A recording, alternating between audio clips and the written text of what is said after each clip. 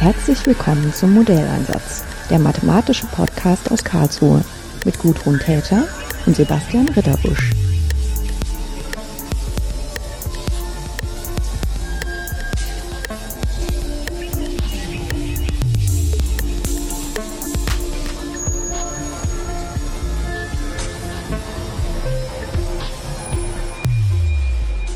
Hello, Magda. Hello.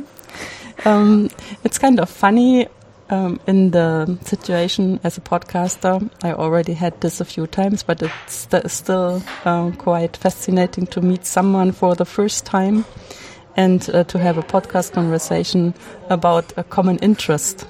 Because in the way, of course, one of my interests is to teach students mathematics and to see how they grow in their field and make nice master theses, and to do my own research, to work with colleagues on flow problems. But then with this podcast, it's also one of the things I like to do is to talk about what mathematicians are doing, what scientists are doing in their life. Mm-hmm. And so I was really stuck with like a wonderful feeling to see that I'm not alone in this. When I found your page, Portrait in Science, where you also try to show the human in the science and the science in the human, not with a podcast, but with texts about colleagues and nice photographs. And you are working in Dresden, and I was already planning to go to Dresden, and so I reached out if you have the time to meet in order to have a conversation about your experiences with this type of work. So maybe a good start for you, part of the conversation, which was mine, is already quite long. As what do you do in your project with this Portrait of Science? Thank you very much. First of all, thank you very much for your invitation. I was very surprised by your inquiry, but it's really nice to meet you and it's really nice to be here and record it. Portrait of Science started primarily as a photography project for me. Being a scientist and being really busy with my PhD thesis, I realized that I don't have as much time as I would like for my hobbies. And I basically decided to create a project to really make myself take pictures. And when I thought about the kind of project, the idea was honing in a little bit. I was sure that I want to make it about scientists. That would be actually also the easiest thing to do, to just reach out to people with whom I work and who are around me. But I was always inspired by the fact that science is actually a teamwork. A lot of people don't see it like this. Also with prizes like Nobel Prizes, where actually one person gets it, but actually people don't, like general public, doesn't really realize that it's a teamwork and it's a team effort, and there are so many people working on a single discovery. And yeah, we still have the story that the genius, yes. The genius very silently working for a few years, and then there is this moment. Yeah. Exactly. Yeah. And being inside, you realize that there are people like facility scientists, there are technicians, there are master students who all contribute to scientific discoveries and who all have passion in them. So naturally, somehow I realized that that would be the story that I would like to tell. That I would like to show the real portrait of science, so not only the biggest names in the fields, but actually also the smaller names or the people who normally would not be very well known, but who all have their passion and who all have something to share. Yeah, because in a way, as you already told, is a different picture about science, where it's also easier maybe to see a place for yourself if you don't see yourself as a genius, which I think most people are not thinking of themselves as geniuses, that there is of course a lot of space for them in science. And I also think that somehow this idea that in order to stay in science or to stay a little bit time in science, in order to make that work, you really have to be enthusiastic. Yes, and partially what this project did for me is also it took me a little bit out from a dark place. So when I started it, I was on the verge of the third year of my PhD, which maybe for a lot of people would already indicate that it was the hardest part, where things usually don't really work and you just have to push to figure things out and to finish. And the project actually turned out to be a very good place to turn to when I had some problems or troubles and I didn't want to think so much about the lab work for an hour or so, but also to hear the stories of other people and hear them saying that the most important thing is to just not concentrate on the failure, or the most important thing is to just go on despite all the circumstances and wait for this one moment where something finally works.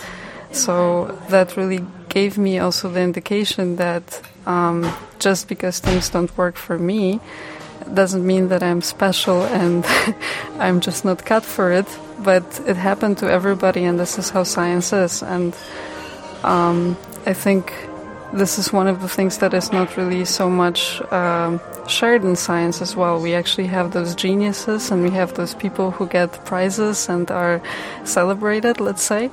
But it actually is a little bit of a black box. How do you get there? And I think people try and speak more about this, but I think sharing your own story and sharing your ups and downs and telling other people that there's always the light at the end of the tunnel if you just go on and you really try to approach your problem from different directions. It's a really powerful message to young people. Yeah. Also, it's kind of a thing if you're stuck and you don't really have the luck to have a group where you get the support which you need in this moment. You wouldn't just go to any colleague and telling them, oh, everything is so hard just now. What would you advise me to do? Because it feels not so good to do that, I would say, at least not in my opinion.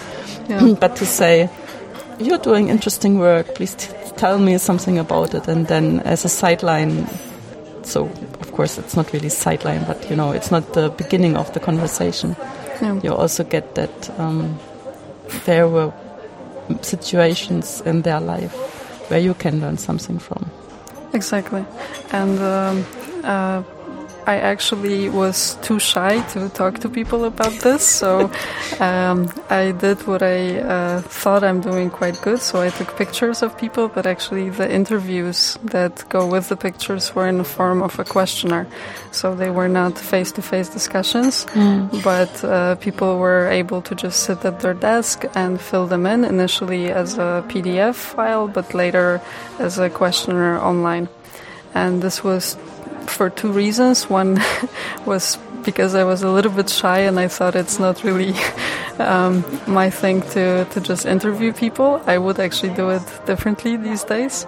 But then the second thing was that it was hard enough to find 10 to 15 minutes to sit down with a person and take their picture, not to mention going in and interviewing, which makes your effort even more harder. Yeah. But you know, for me it's we always get this, that this is such a long format and people don't take the time to listen or people don't take the time to talk. But I think it's using the time so well, because it's not like this professional formats where you have like 2 hours of conversation and then 2 minutes of that are used in order to speak about one tiny part of the conversation, which the professional part of the conversation thinks it's the most important, which very often a scientist doesn't agree about. So you spend 2 hours and then it's like 2 minutes in the world. But in our case, it's mostly that almost all the conversation can go out and has a lot of parts in which are helpful or interesting in a lot of different ways.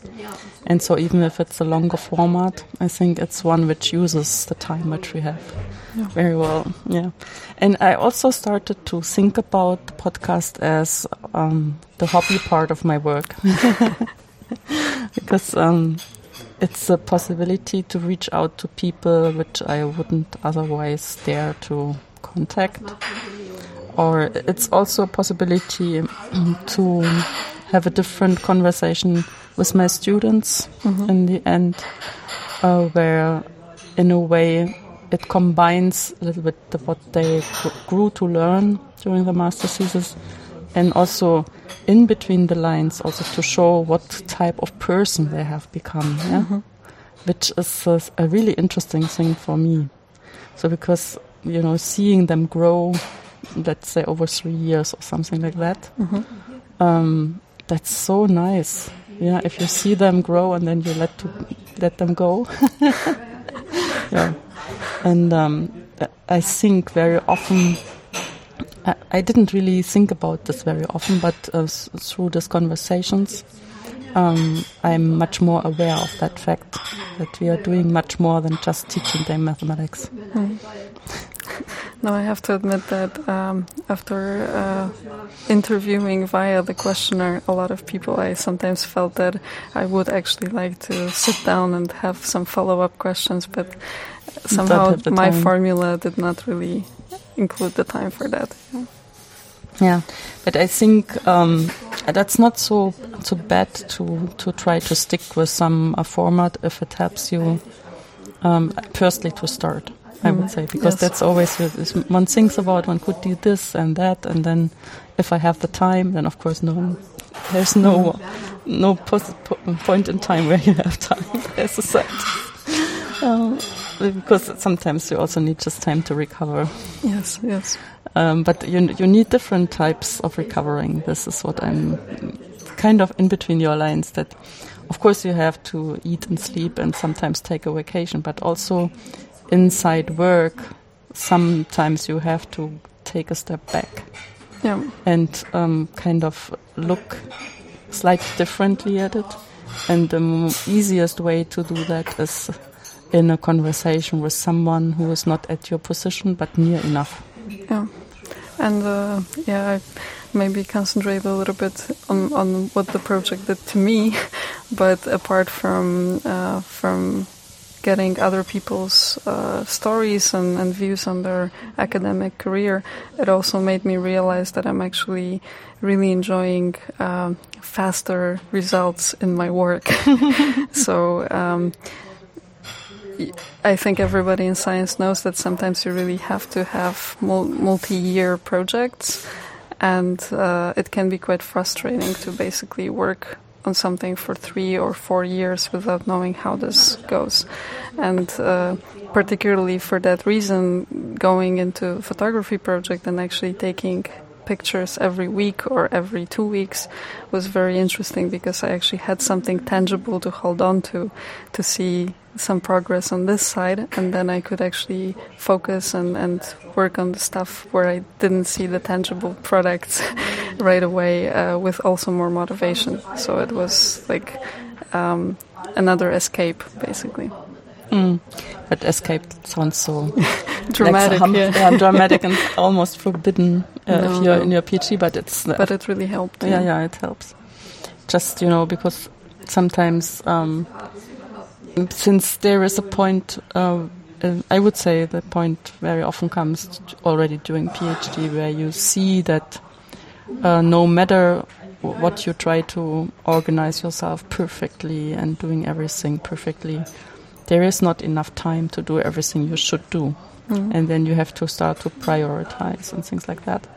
And for quite a time, you still try to kind of make all the topics on your to-do lists as good as possible and take away time from your recovery time, which you also need. And then the question is, when do you feel that it's not more working that way? And that you learn that it's impossible. And for everybody it's the same, it's just impossible. And then of course one could say we should maybe change our work in science, but we can't do this personally. So somehow we have to find our ways to work with that. And also, scientific community is such a mixture of different individuals and with different characters and personalities, and there is no one format of work. Like, everybody has to just figure it out for themselves. That's right? True, yes.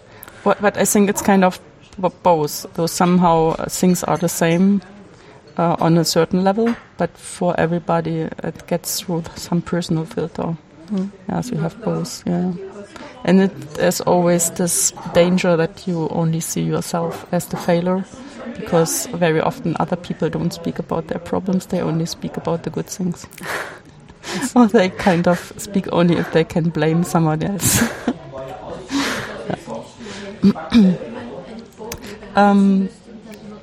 Of course, my main idea to have this conversation was to have this exchange of ideas. What were your intentions in speaking about people in science, and what are your experiences with it? But on the other hand, I'm more on the kind of engineering, mathematical side. You are more on the medical, biological, sciencey side. So there are kind of a few differences, I would say. So could you maybe explain a little bit what was the topic of your PhD? Yes. I actually studied biotechnology originally, so I have a master's in biotechnology, but I decided to do a PhD in molecular biology, so go a little bit more into the basic science part. And particularly my research was focused on proteins and their modification. So what still I find quite baffling and interesting is that we have the genes, of course. They are amazing, and as everybody knows, genes code for proteins. But there is a lot that is going on there. So we have far more proteins than we have genes.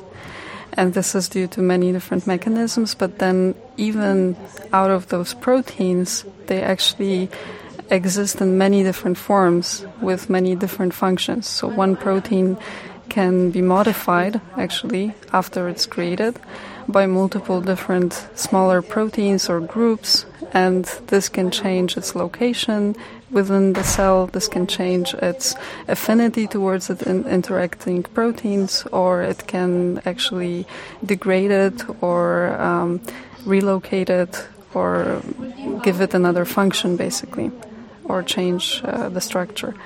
So this creates a very interesting opportunity to actually describe proteins that have been known to actually behave in a very strange way, to actually have a lot of different functions and explain how this can happen. And particularly my thesis focused on one of the proteins that is known as a structural one. It builds the nucleus of the cells, the inner part. But actually, throughout the years, we've been realizing that it actually acts as an interaction hub, and it has a lot more functions than just the structural part. And one of the hypotheses of my thesis was that this can be due to post-translational modifications that are very heavy. And this protein is one of the most post-translationally modified proteins in our organism. So it was a quite challenging work, but we've been able to actually show that maybe something happens during mitosis, so during the cell division, and the post-translation modifications there influence how this protein works. Yeah, the thing is, if we are speaking about biotechnology, of course, in our head, or the story around it is that it brings biology and medicine very near to the technology which we know from building cars and building machines and things like that. And so it sounds like it's easy to handle, or it's possible to handle. Yes. Yeah, in the sense. But I would say it's more like we intend to handle it like machines. But in the future, after we understood basic things which about metals and other materials we understood 100 years ago. Yeah. And that's why we can now work with them so easily, even if we are still working on new materials all the time. Yeah. But this is based on work which was done a long time ago. And with, I would say, your field of research, in the sense that it's not really mine. I think we can only do this kind of work with the good microscopes and the good computers, which we only have available like 15 years or 20 years. Yes, like my work was actually made possible due to advances in mass spectrometry, because this really allowed to see the different modifications on the proteins, and we've realized how many proteins are actually modified and exist in many different forms, and now we are able to actually see those modifications and ask what do they actually do inside the cells. So this is really a growing field due to technological advance. I'm kind of observing in which direction we apply mathematics. And we have these traditional technical universities in Germany, so the Big Nine, where the tradition is very much a tradition which comes from mechanical engineering and electrical engineering. And there are people who are doing building buildings and things like that, but reaching out really to include everything which is biological and medicine. It's really hard for these universities because somehow it's not scientific enough for them, because it's not like you have like a conservation law where you're standing there and then you can kind of draw some consequences for what kind of behavior you have to expect. It's more like you are still working on the basic concepts, So but there are of course a lot of surprises. If you think of the protein as being something which is just the one thing, and then you find out it's just changing. Yeah, and it's not just changing from one to another, but from one to many possibilities. Yes, exactly. So and those changes depend on the interactions with different proteins. So these also depend on the stage the cell itself is in, whether it's dividing or maybe it's multiplying its genome right now. So I think biology is so complex because the cell can exist in so many stages, and also every cell is a little bit different in our organism.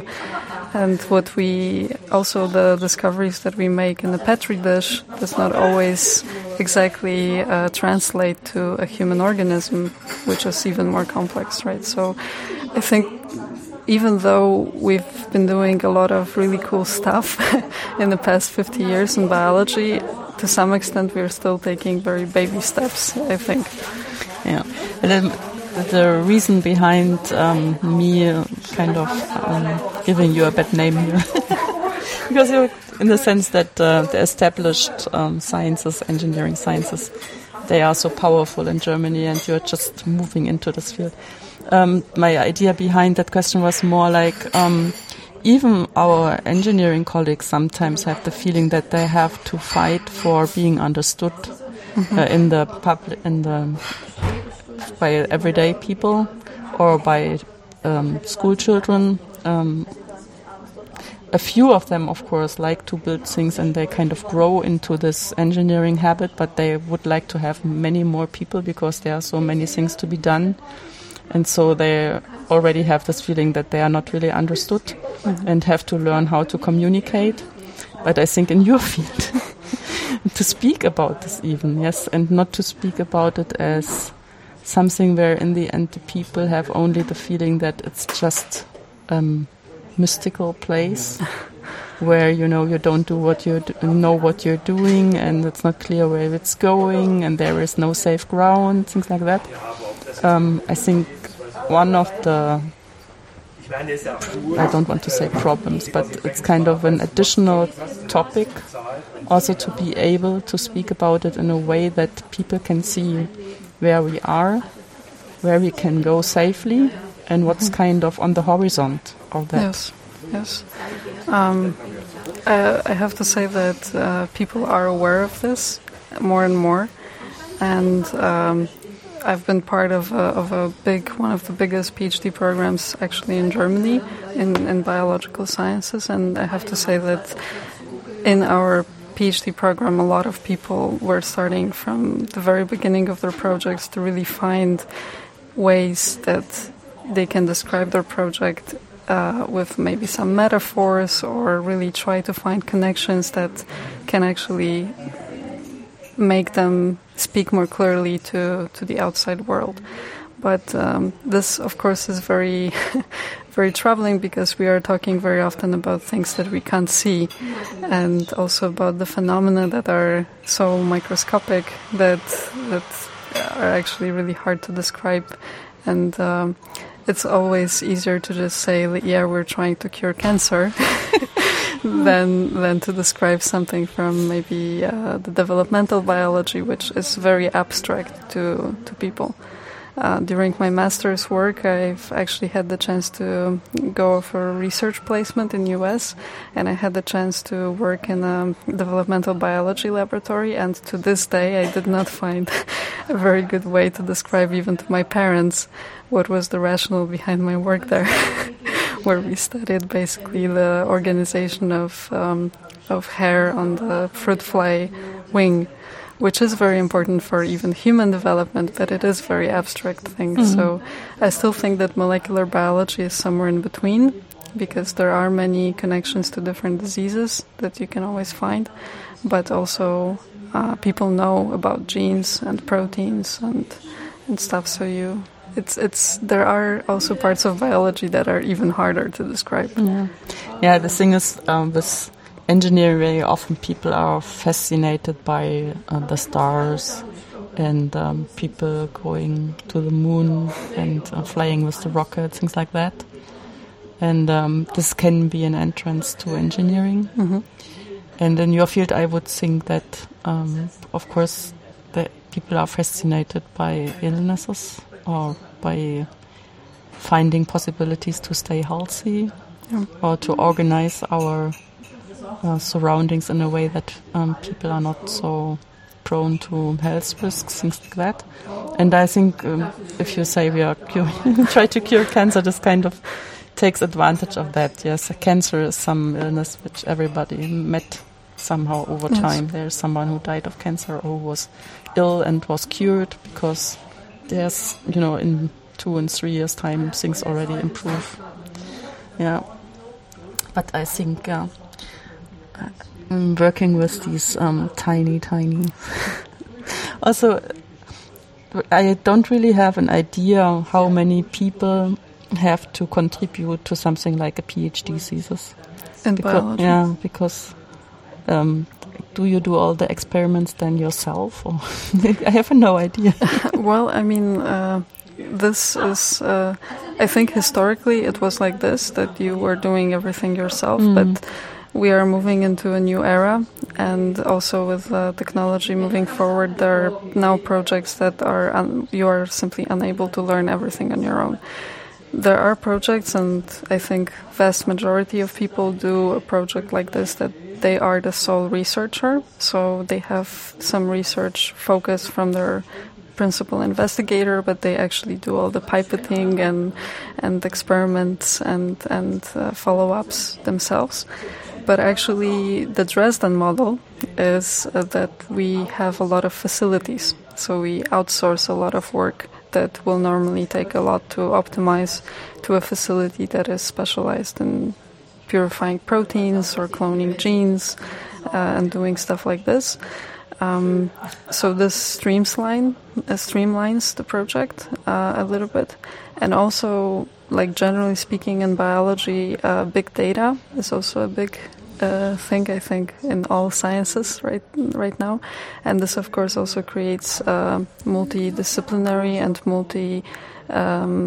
multi-group projects where simply different groups collaborate and different groups actually gather the data, and different groups specialize in actually getting the message out of the data.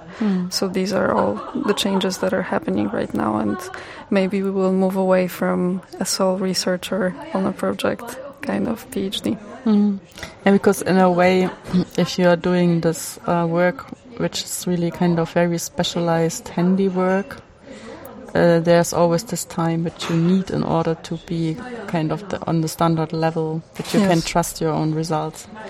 And then, of course, there will be this one special thing which not everybody is doing, but just you or the other person with his topic or her topic.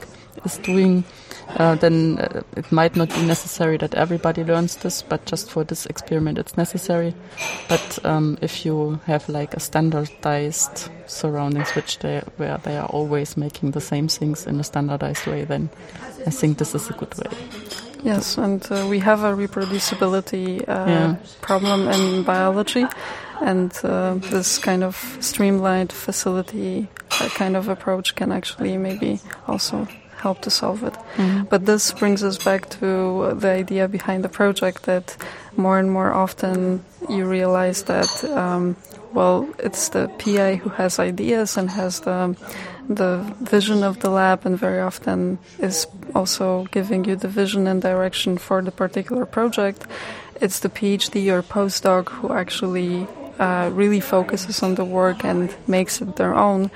But even those people work with facility technicians, work with technicians in the lab, and also have students of their own contributing to their project. So in the end, even though you feel like it's your project, you had multiple people working on it, and that's why science nowadays is never a sole effort. You are not an isolated person somewhere in the basement who spends their days without the sun thinking about scientific progress, but it's actually really a team effort.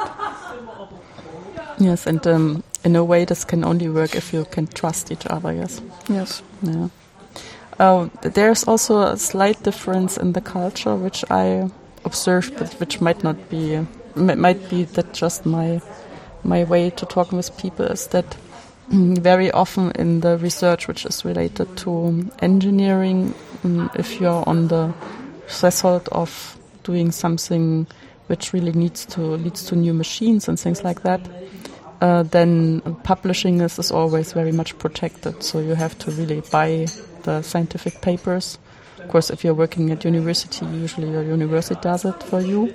But it's always behind a paywall what you're doing, which is not easy to explain other than it has been developed that way, and now it's like that, and we can't change it from today to tomorrow. And with mathematicians which are working more on this biological and medicinal side, which is more, it's newer. This was from the very beginning often subsidized with money, where from the very beginning it was clear what they find should be public. Mm-hmm. Is this also in the field here?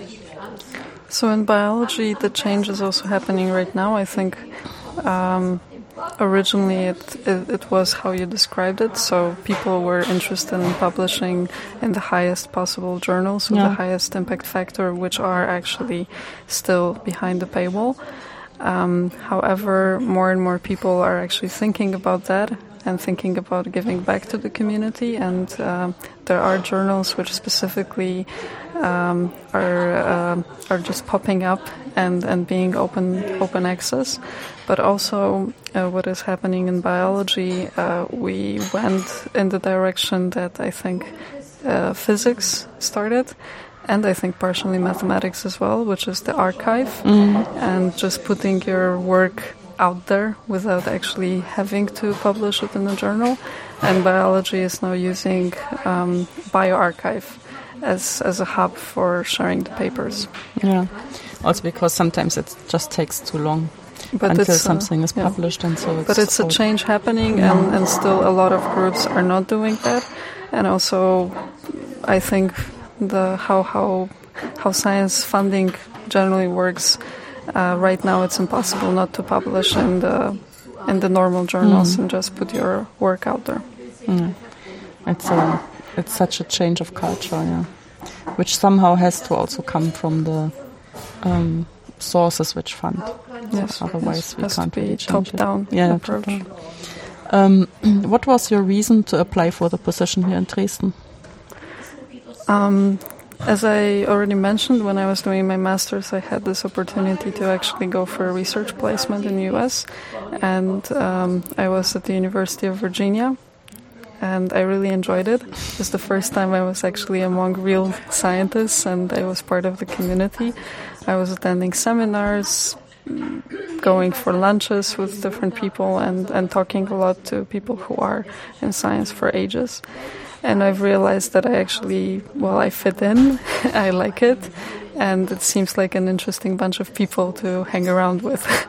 So that made me pretty sure that I actually want to stay in science, and I want to basically find a project of my own and go on to do a PhD. But being in US also was a compromise, because I actually couldn't really live outside Europe for that long because of family reasons, and therefore I decided to actually move back to Europe and find a position here. And Dresden is also a very known place on the biology map of Europe.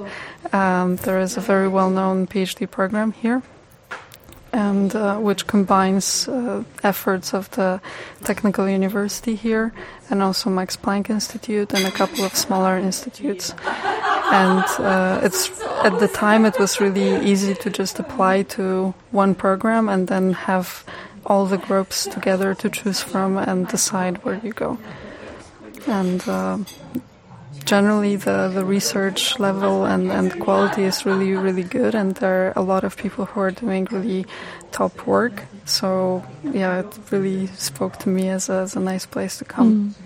Is this a graduate program where you also have to attend lectures and do a few exams during your PhD?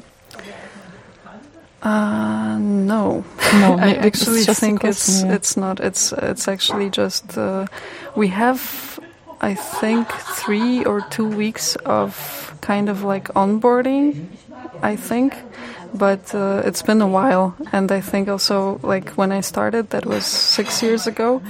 The program was a little bit different, and there were lots of changes in between, so I cannot speak about how is it now, but I think we had onboarding, and we had 1 week course on how to write scientific papers from a more like approach, more like how to approach writing and not really write in the sense of vocabulary and grammar. So it's also kind of there are different cultures. Very often in mathematics, it's still that if you're a PhD student, you are learning by doing. So you just observe how other people do their research, and you speak to the person who's doing. It gave you the topic and things like that. And with the engineers, it's often that if they have these graduate programs, they ask the students to learn certain things during their PhD. And we have this existing both, for example, in Karlsruhe. Okay. Yeah. And of course, depending on what you want to achieve, for example, now, you're working in a graduate program where we want to make batteries better. And there we have electrical engineers, chemical engineers, material scientists and mathematicians. And so everybody knows a few things but needs other things. And so we organize study days.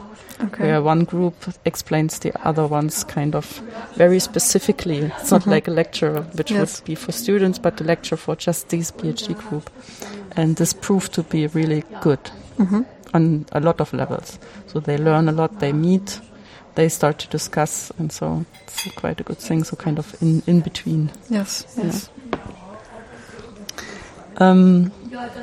You're originally from? Poland, yeah. That's kind of from your second name, it looks like. Yes, just next door. Yeah. So you studied in Poland as well? Or? Yes, I had a chance to actually attend this very unique faculty where we studied in English as well. And this opened a lot of doors for me to go on the Erasmus exchange, to go on this research placement, and also later to really easily find a position outside of Poland. Yeah, on the other hand, I have this feeling that with my Polish colleagues, they are all over the world. So originally from Poland, and you meet them wherever you go. Yes, that's true. We are everywhere. Oh, it's kind of a good thing. Yes. Because you bring good cooking and nice culture to wherever you go, I would say. If you are studied in Poland and are from Poland, and you spent quite a while working in the States, and now you are here in Germany, are there cultural differences in your work or in your everyday life which you observed, or is it kind of, we are all doing science and wherever? I think scientists are kind of like unique tribe, which is a little bit living above any culture. And yes, now being for a little bit over, almost a year outside of science, actually, I've realized that I've been living here in Germany for 6 years, but I've actually did not even know that much about German culture and German habits and traditions. So I have to say that whether it was in States or whether it was here in Germany, I was always part of very international groups. And working with people who, even if they were coming from Germany, they were also coming from international groups or being before in different places. And it was always a little bit like just really hanging out with scientists and not really thinking too much about the habits and traditions and so on. But I really think it's a specific tribe that is just super international and above cultures. Yeah, but that's kind of a good thing. Yeah, I would say if this exists in Germany, that you have a real international island where you feel welcome. Absolutely, because you can contribute scientifically. Because a few years ago we had this terrible thing happening here in Dresden, that one of the scientists there was just murdered in court. It's kind of unbelievable. Wife of a scientist, I think, yes. And so it's the feeling that you are not welcome in Dresden is kind of connected to this terrible thing happening. Yes, I mean, I cannot speak for everyone. Yeah, of course, that's the thing. But I've always felt very welcome here. Mm. Yeah, of course, you can also say Dresden is not so far away from Poland. Yes. And, at least if you are in Karlsruhe, you feel that it is already almost Poland here. Yeah, and generally speaking, I think Europe is also pretty uniform in the culture, even though a lot of people would probably disagree. But I think, relatively speaking, Europeans are quite the same. Yeah. What I found a little bit interesting. When I went to the States, of course, the feeling is that the things which you've seen on television before, in the American movies, then you see they are really like that. Beforehand, I was always thinking that's just movies, but it's really like that. And when I returned home and I tried to speak about these experiences, only then I found that somehow I didn't really interact with anybody American. So there was just one person in the group who was originally American. Everybody else was coming from wherever. A lot of Europeans, a few Asians, which all worked there because they were interested in the topic and had faculty positions and things like that. So in Germany, I had never seen that. So we were mostly Germans, more or less, with a few coming from for a short time to work with us. And so that they really have this international faculty was something new to me. No, Dresden, I think I don't know other places, but Dresden is very international, and also it might depend on the institute, but biotech, where I worked, is pretty international, and also Max Planck Institute is as well. So when you finish your PhD, of course, you have the PhD. But what things did you take away where you think that this time was well spent? Or what is kind of the... Because I would expecting, if you don't stay in academia, that the precise research topic is no more that near to your heart, because someone else has to take it up and carry it on. But I would expect that you don't see this as a waste of time. And, working now at somewhere else, you only can understand what type of things you learned during your PhD time is now helpful for your work. Well, there are plenty of things. Communication is one of them. So meeting with a lot of people, being forced or basically having to talk about your project, listening to other people's projects really taught me how to quickly change gears and basically think about things on a more maybe superficial level to find maybe interesting topics everywhere.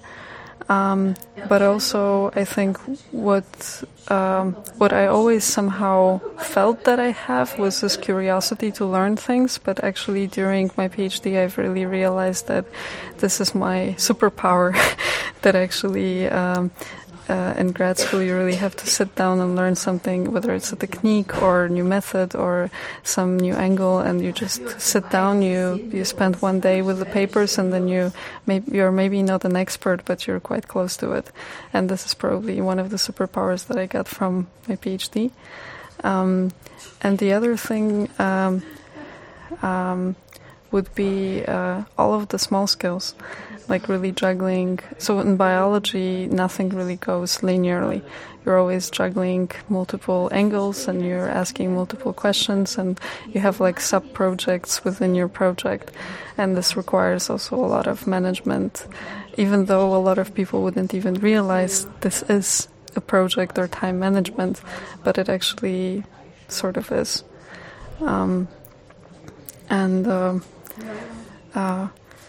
I think above all things, it's also resilience.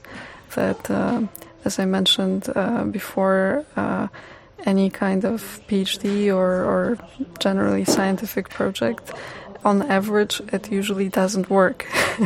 And you have to basically learn how to deal with that and try your best to basically be flexible, be agile, and change things and kind of think outside the box, and maybe schedule even times where you just sit down and think about things and try to figure it out from a different angle, so that you just approach it differently the other day, but again with smile and without tears in your eyes, right? So it sounds a little bit on one hand very obvious, but on the other hand it's also applicable to everything in your life.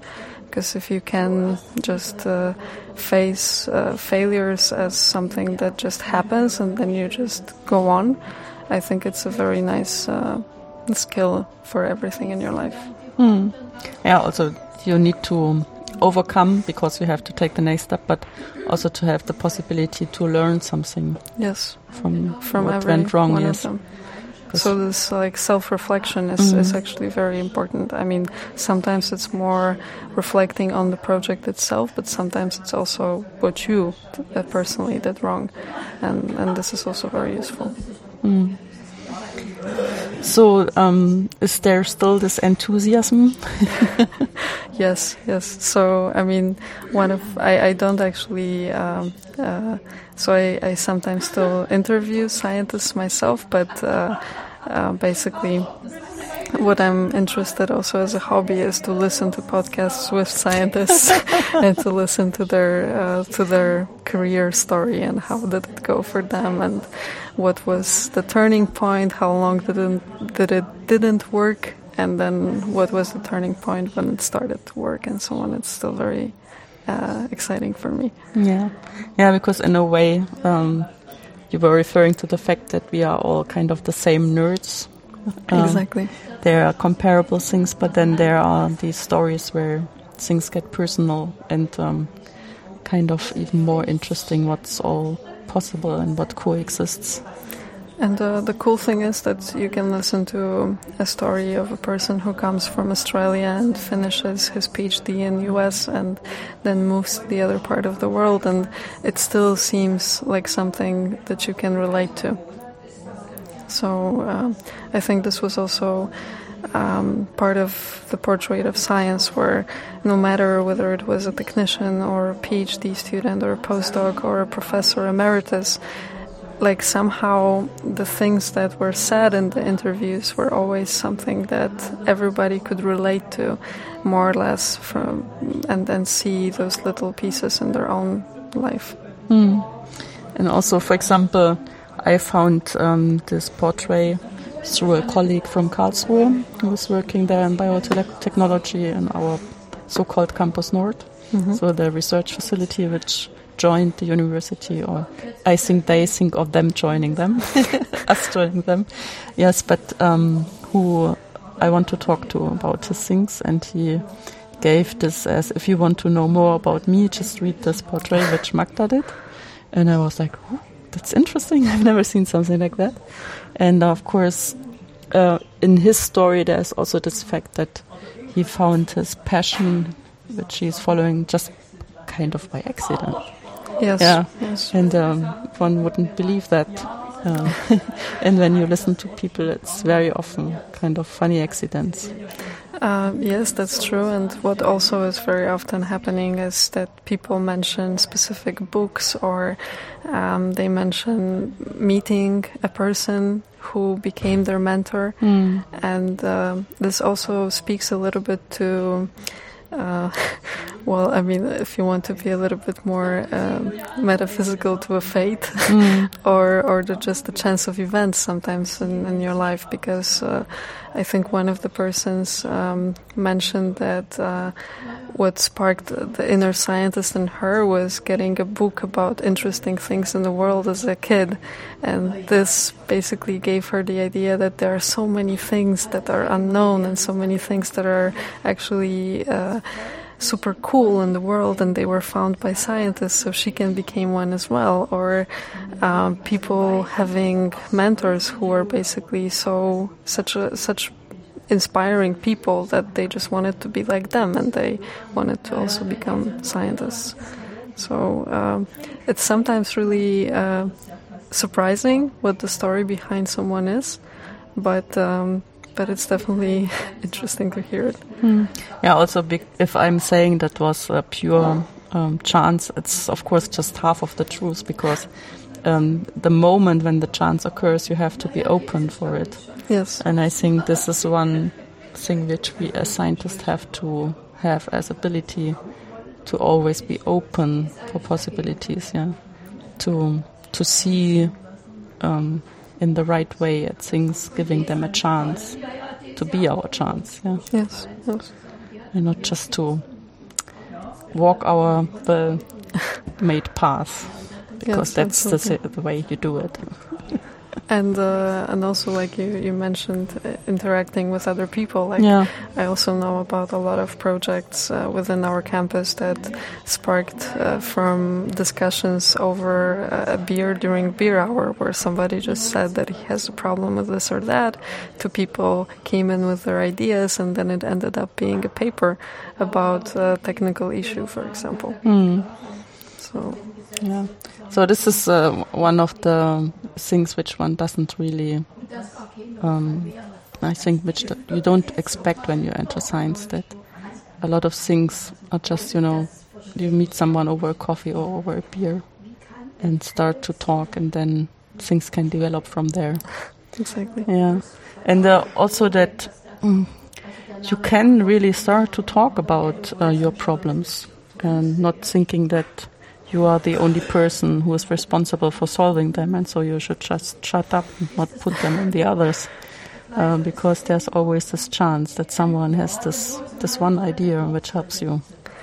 Yes, but I still think that this should be put a little bit more out there, and this is maybe something that we as a community could do a little bit better, because I'm actually aware of a lot of friends and friends of friends who are actually struggling a lot with their projects, and very often the struggle becomes really physical, and sometimes it's really spinning out of things that probably shouldn't even matter so much, but they are just unable to voice it and talk to anybody, or people are not listening. And I remember reading a paper or an article in general about a scientist who who was working somewhere in the US, and he set up this kind of seminar where faculty members would actually come and talk about their biggest failures. And would just share it as an outreach to basically show the young students who are very motivated and very ambitious that it doesn't always work. And I think still, like, these kind of things are happening and people are more and more open to talk, but this kind of discussion about what is going on behind the stages should probably take place more often. Yeah, that's also when people are asking me why we are doing the podcast and what's kind of comparable to a usual publication, what's more in there. Then one of the things I mentioned that, of course, if you meet the person, and in meeting the person you also meet things which didn't work, which you would never put in a paper. Exactly. Which, I think is not good. So sometimes you should even have papers where you write, this doesn't work because then someone else doesn't have to try it. Yes, and I would actually be really interested in a statistic about this, like how many groups are actually working on the stuff that other groups already know don't work, but simply do not have the place to share this knowledge. So, what will be the next steps for you? You're quite happy here in Dresden, staying here? Yes, I'm quite happy. Also, through the project, I've realized that the creative part of me is very interesting and maybe deserves a little bit more attention. And after my PhD, I decided to move away from science. And I work now for a company developing e-learning solutions for pharmaceutical companies. So I'm pretty much designing the content and also blueprint for infographics and flowcharts that go into those very actually pleasing and design-friendly e-learning solutions. And I have to say that it's really interesting because it still keeps my curiosity satisfied. So I learn about a lot of different diseases and a lot of different products. But at the same time, I create something tangible. And doesn't take 3 years. And it doesn't take 3 or 4 years. Yes. But I also, we have this part a little bit in my work if we teach students and try to understand how we teach them best. And so, of course, first we talk about it, about different experiences, but then there's, of course, also research. We are still in the beginning steps to understand how we learn. Yes. Well, we don't understand so much about it, I would say. And also, presenting things graphically, even if you're just writing on the blackboard. Yeah. It's such a wide field. Yeah. And this is also something that during my PhD I really became interested in because while I was always this kind of creative person, I didn't really have the talent to draw, but somehow making figures, playing around with colors, maybe layout and so on, I wouldn't say I was a master of it, but it really felt good and people were pretty pleased looking at my presentations. So during my PhD, inside our group, for example, I was the contact person before somebody had to present or something. I was always offering them advice and people were actually quite happy with it.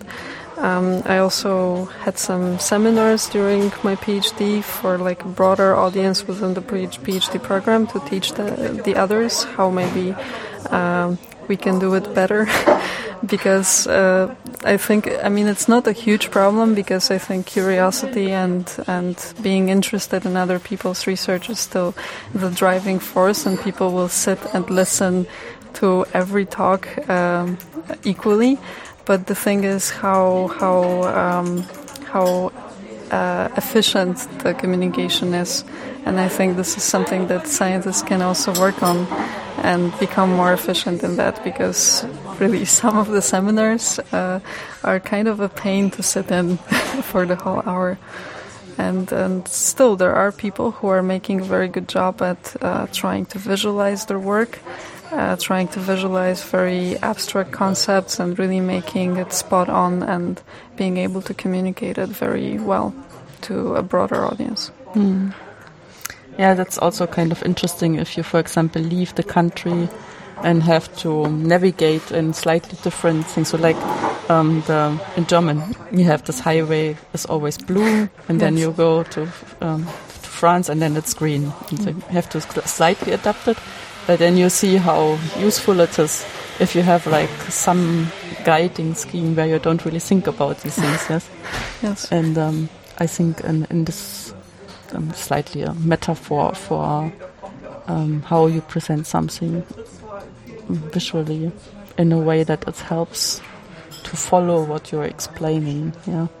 But what you just mentioned is actually a big challenge for companies like ours, but also for scientists, because whenever you're creating something for an audience that is international, you have to get away from those connotations. Yeah. And being from Europe or being from a specific country can actually, you can be unaware of the fact that the way you bring together some ideas is not exactly the way someone from Sri Lanka or from Brazil would actually also put it together. Yeah. So, starting from that, we read from up, down, and left to right, for example, and see this as the normal way to communicate on any sheet. Yeah. This is a very dramatic example, but the others are colors, for example, and the use of colors in the presentations, which also has, like colors have very cultural and sometimes historical meanings that people don't realize may vary quite drastically between different countries. And then you have always this moment when you're on the computer, everything looked fine, then you put it on the beamer and the color looks just, can't really see it anymore. Yes. Yeah, that's kind of a technical thing which you can only prevent if you test it before. Yeah. Of course, which you should always do. Yeah. Yeah, also, I'm always a little bit angry if I feel people are not behaving responsible for that. So, for example, with cold and warm water, you have that everywhere, and there should be like right is cold, left is hot. That's kind of a rule. And if there's some person just doesn't take, just by chance, it ended the other way around, it's so bad. Yeah. It should be the pride of the person doing that job to always make this right.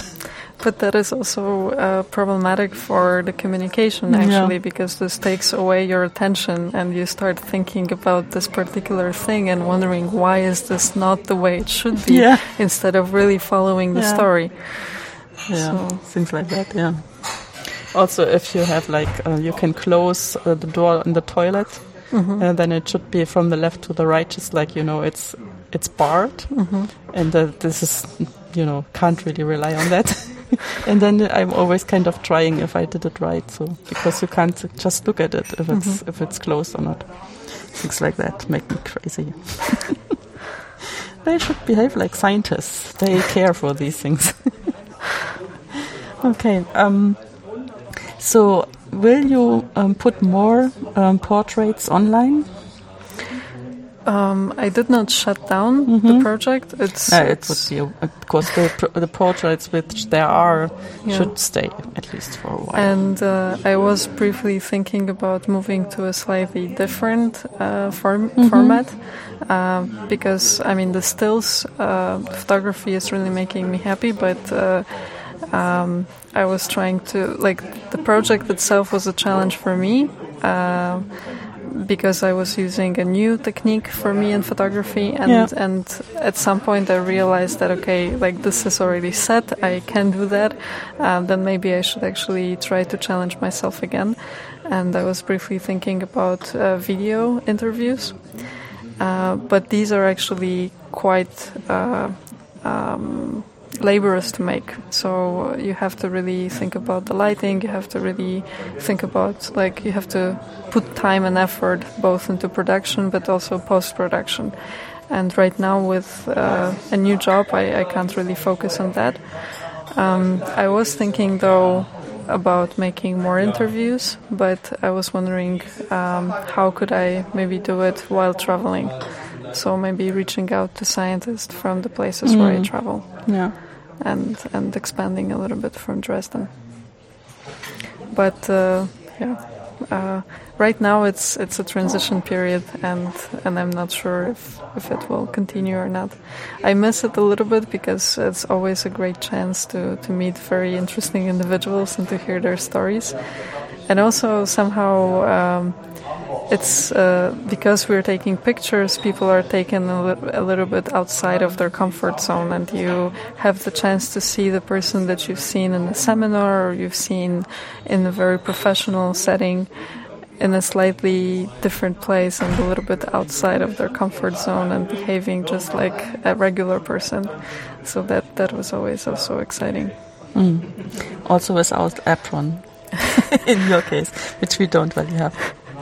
So when I went to school, there were a few teachers which had aprons, because if you use chalk, then there's always the danger that you have dark material. Yeah, but mathematics is not done in aprons.